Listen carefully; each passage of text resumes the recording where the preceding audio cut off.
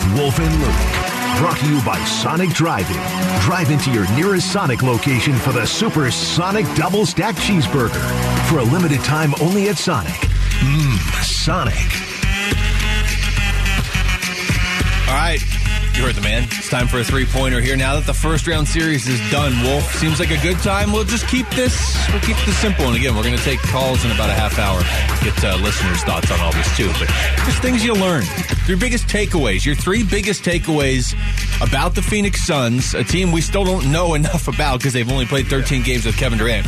Your three biggest takeaways from that first round series against the Clippers. You ready? I am ready. All right. You go first. Okay. Devin Booker in one. All right, I'm going to start big.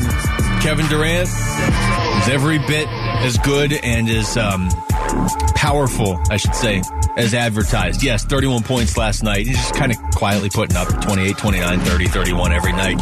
But it's not just that. It's the impact on his teammates. And how many times have we had the conversation, who does KD's arrival help most? Is it DeAndre Ayton? Is it Chris Paul? Is somebody off the bench?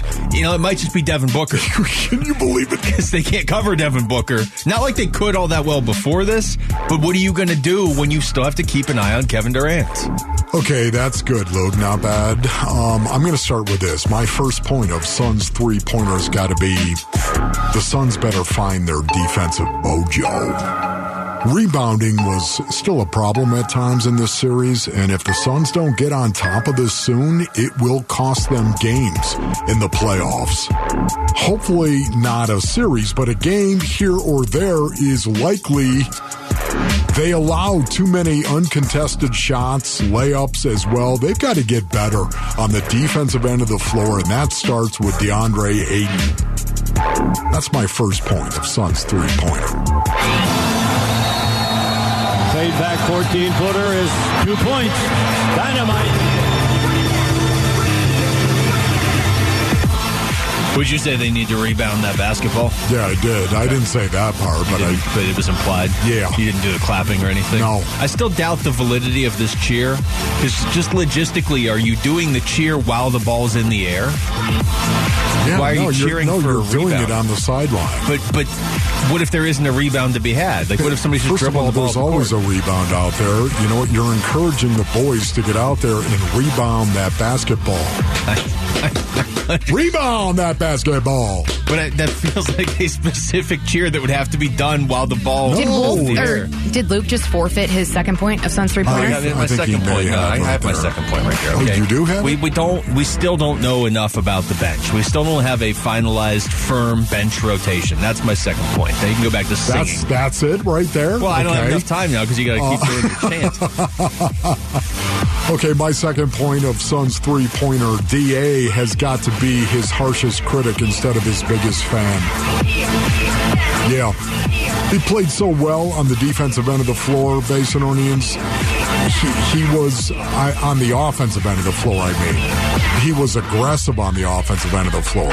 He was skillful. Somebody give me my glasses. He was the yin to the yang of Devin Booker. But if he thinks others believe he's dominating, and when I say others, I'm talking about in the league, he's got another thing coming. Tell the truth about where you need to get better and how you need to get better. Forget about complimenting yourself and start challenging yourself. Don't use false humility to do it. Use real humility. And you, D.A., you'll become your opponent's worst nightmare. And that's my second point, the Suns three-pointer. Three-pointer, Shazam! That's just showing off right there. Right. All right, my third point, and it's really hard to not go with this after last night, but last night wasn't the only game he did it. Devin Booker's not messing around. What did he call it last year? The revenge tour? And then the revenge tour went horribly wrong against Dallas.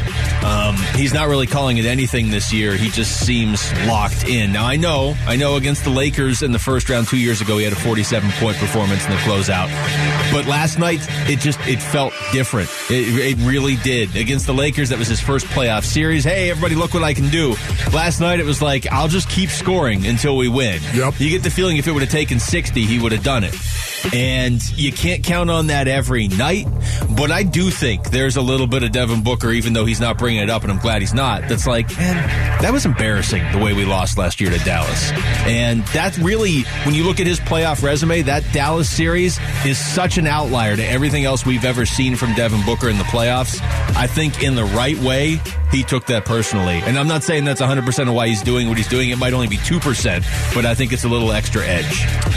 Okay, Luke, my third point of Suns three-pointer has got to be Devin Booker is becoming the eliminator. Now, wait a minute, not the eliminator, the Terminator. Your claws get them to me.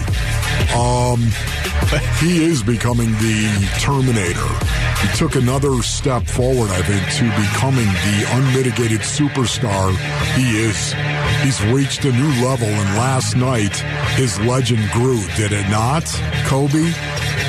He is playing at a legendary level when it matters the most. Those elimination games in the first round of the playoffs are different from other games, are they not? Devin Booker is growing before our very eyes, and he's going to continue to take steps going forward. And nobody knows that better than Devin Booker. And that's my third point of Suns three-pointer. See the shots that I took, wet like I'm booked.